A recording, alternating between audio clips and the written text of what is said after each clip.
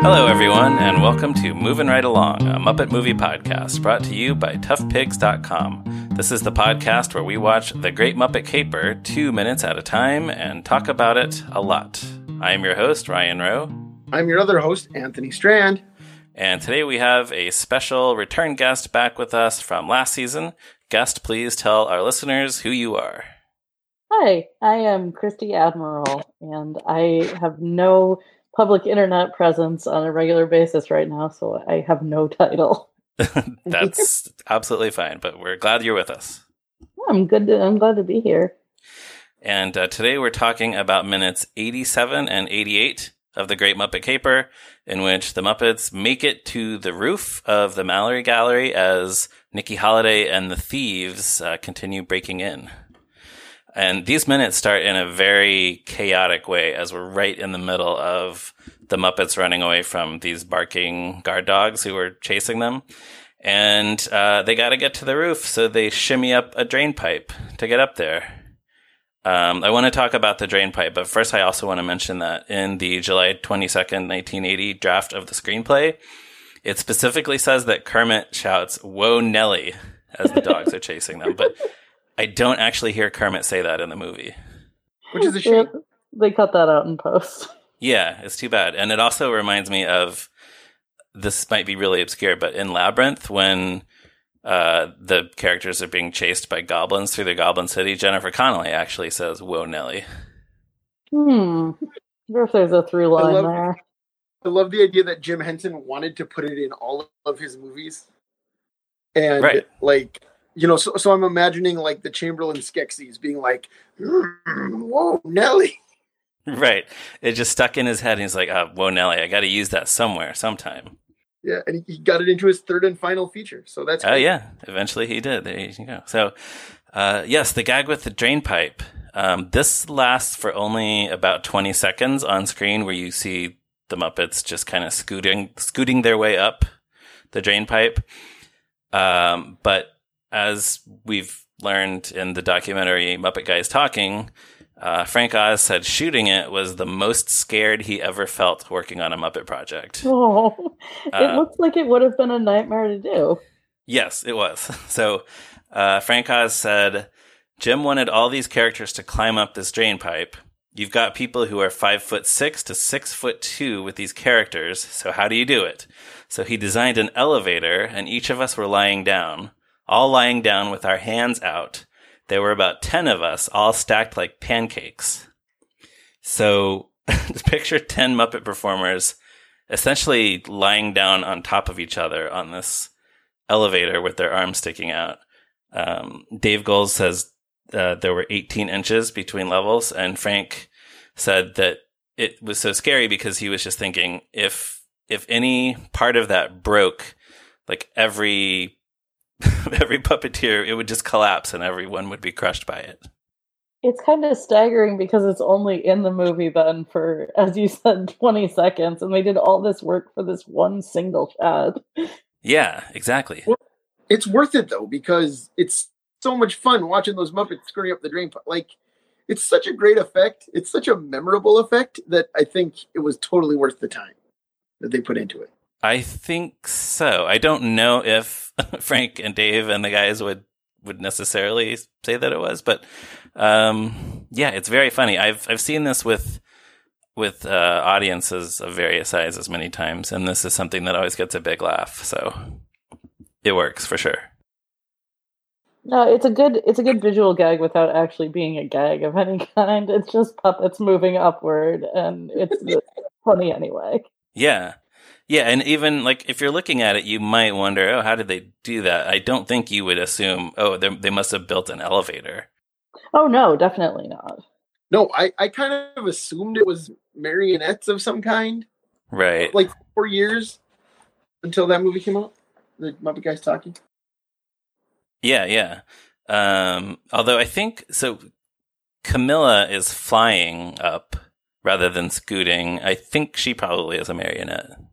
No, Camilla knows how to fly. They made a Camilla puppet that could fly? Yeah, and also she's a chicken. She shouldn't even be able to fly. Yeah, I do question how high chickens can actually fly. Zero. The answer is they can not fly. Yeah, we should have fact checked that. But the other thing is we get some looks, like full body looks at all the characters, including, I think we mentioned during the bicycle sequence that most of the characters were seen there in full body form, except I think it was Ralph and Beauregard. Yeah, they're both not there in that one. Yeah, but they are actually in this shot, so you get to see them, and they do look weird, as we suggested they would. Yeah, well, Ralph especially is just such a carpet. Like, Right. He doesn't make sense as a body with legs. Like that doesn't. I can't process it. No, he just has this kind of baggy body. Yeah, he's actually sort of, the bottom of him is obscured by Beaker, probably on purpose. So then they make it to the roof and they're all exhausted. Fozzie says, "So far, I'm not having any fun." And I love how out of breath they like. It would have been so easy for them to just get up on the roof and been like, "Okay, next part of the adventure." But they're all just like panting and exhausted. Oh yeah, which makes Fozzie's line so much funnier. Yeah, that'll take a lot out of you. Papers are difficult. They're not. This isn't like the standard. We're going to make a television show. This is serious business. Yeah, that's a good point. They're not doing a musical number. They're running for their lives. But then the dogs are still barking, so Ralph leans over and just says "woof woof woof," and the dogs just kind of cool it and sit down and relax. Yeah, bless you for letting me talk about Ralph again, because man, what a nice moment. He gets a good laugh line after it. I believe the exact words are, "It helps to speak a second language," which also true generally. Yeah, right. It's an accurate line that is also an excellent joke. Yeah, but it makes me wonder: could he have just done that at any time with the dogs? Could he have just said "woof woof woof" and they would have let them pass by when they were on the ground? Yeah, he probably could have. But he's not that bright. That's one of my favorite things about him. Yeah, I don't know. Do you think of him as not being one of the smarter Muppets? I don't think he is. Maybe I think he's too busy being chill most of the time to really think about anything. Yeah, I guess so. He kind of does his own thing, but I guess I definitely in more recent productions he's maybe been dumbed down a little bit. I mean, yeah, I always think of him in the Jason Segel Muppets movie, talking about like how his addition, like him being added to their road trip was so classic, and it's just him in a hammock saying, "Yeah, sure, I'll go with you." Yeah, like that's my Ralph moment that I love the most. Well, it's such a he's laid back, is the thing. And that is like the most possible laid back moment in any Muppet movie. It's perfect. What a great Ralph thing. Yeah, it does feel in character still. I'm also thinking of in Muppets Most Wanted when they realize that Ricky Gervais has been working against them the whole time, and he's the one who says, "The bad guy was Dominic Bad Guy." But then maybe that means he's smarter because he was the first person to put that together. Oh man! But also, if we're talking about Ralph, gotta mention that he does this joke in Muppet Family Christmas 6 years later. Where he's to Sprocket in dog language. Right. In the Muppet Family Christmas, Ralph has a conversation with Sprocket, just barking, and then it's Doc who turns to look at the camera and says something like, "Don't you hate it when you don't speak the language?" Is that it? Yeah. Yes. Yeah. Which is like, it's one of those things where Jerry Jewell must have hesitated because they did that joke in a movie. Like, they did that exact joke in a very high profile spot, like in one of their movies. But Sprocket is there, so they had to do it again. Like, it would be such a missed opportunity to not do it when you have Ralph and a famous Muppet dog who only barks on camera together. I think it plays just differently enough, and also probably at the time very few people noticed or remembered it.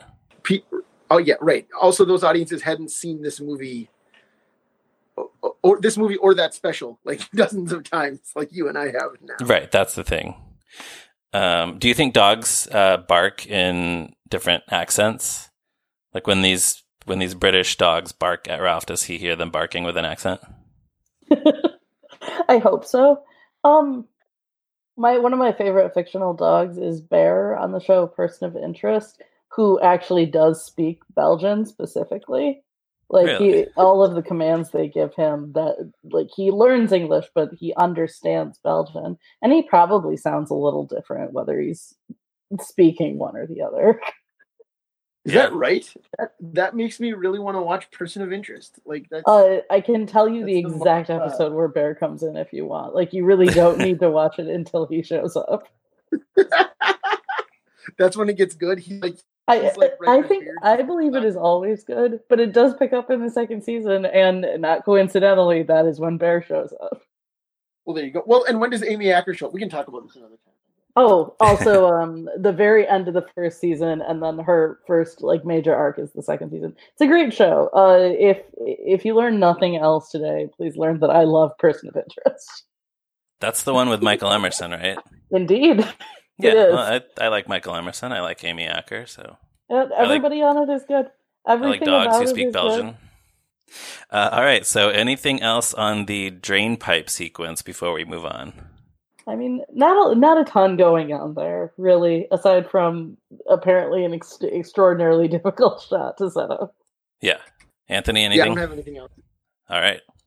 Next, we go to Miss Piggy on the side of the road where her truck has just completely run out of gas, so she's stuck. She is about to despair, but fortunately, a van drives by from something called the Super Wheels Stunt Team. And the van hits a bump, and out of the back of the van rolls a sweet red motorcycle with a helmet and this whole outfit with gloves and everything. And Piggy looks right at us and says, "What an unbelievable coincidence." It's an excellent moment. Yeah. I really love it. Yeah, it's great. We talked last week about how Piggy is kind of using the audience as her sidekick through this entire, like, her trip to get to the gallery. And this is the best moment, is when she just looks right at us and says, like, "Can you believe how ridiculous this movie is?" Right. It's great. Yeah. And like we said, it kind of lets the movie get away with stuff like this. Oh, for sure. Right.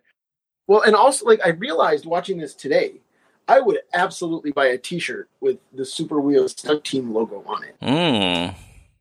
I don't know if they would ever make official merchandise like that, but no, I'm sure not. That's the kind of thing maybe you could do on Redbubble or one of those kind of websites. Right. And no one would get it. That's the other thing. No, it's true. You do get a really good look at that logo, though, so an artist could recreate that pretty well. Yeah. So any artists listening, let me know if you want a commission. I'll be in touch. Yes.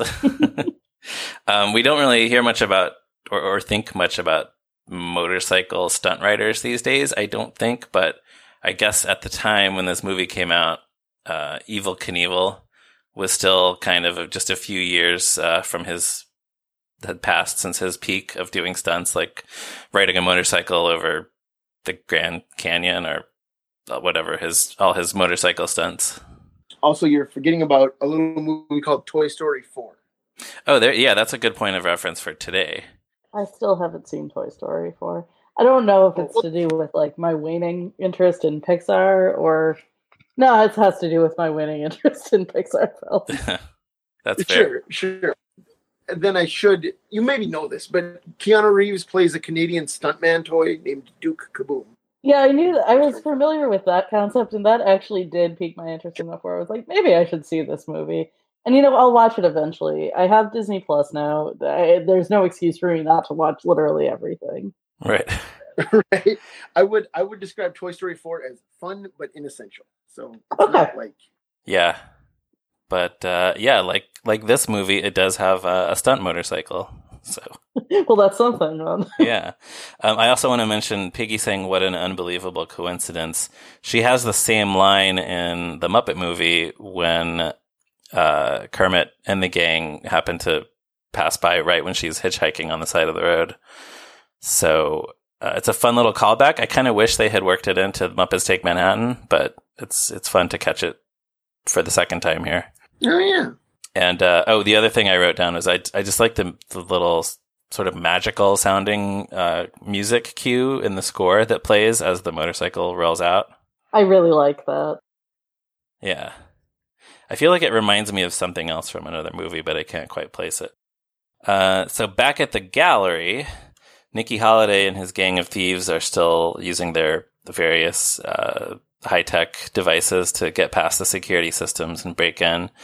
When we went over, when we did the scene where they went over their checklist, we questioned why they needed a stopwatch. But there is a shot here where you can see Darla actually using a stopwatch while she's pushing buttons. I don't know exactly what she's doing with it. Any guesses? No idea. Well, I wonder if it isn't something like the alarm system is going to go off in this amount of time. Yeah, that was my best guess too. Yeah, like we have this many seconds or whatever to get through this room, or Right. Yeah. So the stopwatch was very useful. Yeah, I can't imagine what else it would be though. Yeah. Then we go to the roof of the gallery where the Muppets are approaching a skylight. Bunsen volunteers Beaker to they think it might be rigged with an alarm, so Bunsen volunteers Beaker to check, and for some reason checking for an alarm involves touching a screwdriver to the skylight. I'm not quite sure what the reasoning is, but it results in this gag where Beaker's eyes light up and his hair stands on end. And we've definitely seen this happen since then. We've seen it a few times after this movie, but I think this might be the first time they actually did that with Beaker's eyes lighting up. Well, no, it's not. It's in the Buddy Rich episode of The Muppet Show. Oh, what happens? When the power goes out in the Muppet Theater, and Bunsen hooks Beaker up to puts Beaker on a generator, like on a wheel to power a generator to bring power back to the Muppet Theater. And at one point, he gets electrocuted because he's running too fast, and then his eyes light up just like this. Okay. Well, but I think they did it. That's third to last episode of the show. So right. It would have been shot around the same time, and then it happens again in the Fantastic Miss Piggy show the next year. So, whatever mechanism they bought to give Beaker light bulb eyes, it paid off because they used it 3 times within a year. Right. And they may have written it into the Buddy Rich episode knowing that they could use it in the movie or vice versa. Right. I'm sure that's right. Yeah. And then I don't know if it's are they using the same puppet every time since then, or this just the same eyeballs? I would certainly guess so, for those 3 that all happened back to back. Because after that, I don't think it happens again until the 9th. Right. Yeah, and I guess I just thought of this. It's similar to that original Sweetums mechanism in The Frog Prince, where his eyes would light up, which they said somehow it broke after The Frog Prince, and they never bothered fixing it, which is why Sweetums' eyes haven't lit up since the 1960s. But I guess it's pretty much the same thing for Beaker, just smaller. Yeah. I dig this moment because it is a nice reminder, as we should always be reminded, that Beaker is one of the most outlandishly cartoonish Muppets. Yeah. I think the fact that he doesn't speak coherent English actually helps. Oh, definitely. The reaction to getting electrocuted is very good. Right. And we might feel more sorry for him if he was actually screaming oh no, that hurts. Yeah, I don't think it would play as... Although, I will say, this is the first time we've seen Bunsen and Beaker do anything in this movie. They've probably been in crowd scenes, but this is their first, featured moment. Mm. Is it really? And, wow. Yeah. I'm sure they're at the hotel, whatever. But, the Muppet movie takes such great pains to introduce us to them, have Bunsen, monologue about who they are and what they do. And this one... It's just the audience loves Bunsen and Beaker. We'll just throw them at them. It's fine. They know the score. It'll play, and it does. It's great. Yeah. Well, I found it interesting that Bunsen does say, "My assistant Beaker will check," or what he specifically names Beaker just in case, but he doesn't. I don't think they actually name Bunsen. No, I don't think so. Yeah. So I don't know why they did it that way. Well, apparently Beaker's sacrifice deactivates the alarm or whatever it is. Because that's how that would work. Yes. Because then Animal is able to just... Well, but what I love is that Bunsen says, now it's perfectly safe. And Beaker does this Jim Halpert take to the camera. Like, he's just so distant with Bunsen, like being like, now it's fine. Yeah. Well, that's their relationship right there. And then Animal is able to just use his brute strength to pull this whole panel off of the skylight, and he's straining though. And as Animal makes these straining noises, for a second he kind of sounds like Grover. It's true. And then the panel just starts to fall on top of the Muppets, and that's where we end these minutes. And well, I was so worried that the clip was going to cut off like while the panel was in mid-fall.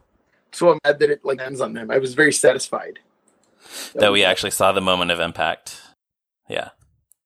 So, yeah, like I say, those are the end of these minutes. Any final thoughts on this clip? Christy, I will start with you. This is a pretty... it feels shorter than 2 minutes because I think so much happens so quickly. So it's pretty breakneck pace for this. Yeah. But I'm glad these are the ones I got because I get some of the more fun visuals in the back half of the movie. So you get Beaker's eyes lighting up, and you get the excellent Muppet scaling of a drain pipe. Both of these pretty excellent.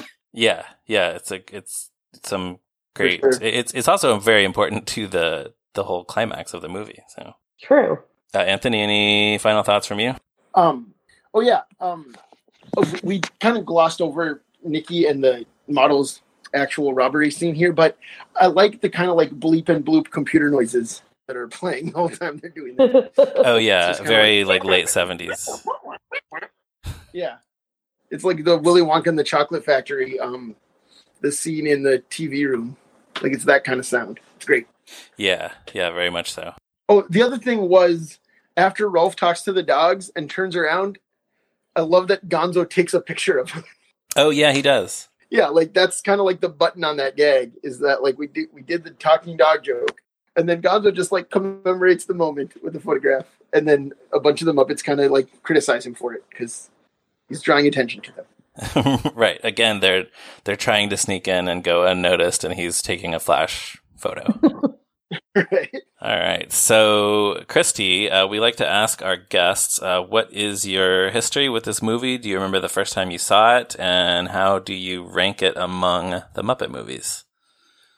So, this one was not one of the ones I watched over and over again as a kid. I probably saw it when I was younger, maybe 7 or 8 or something like that.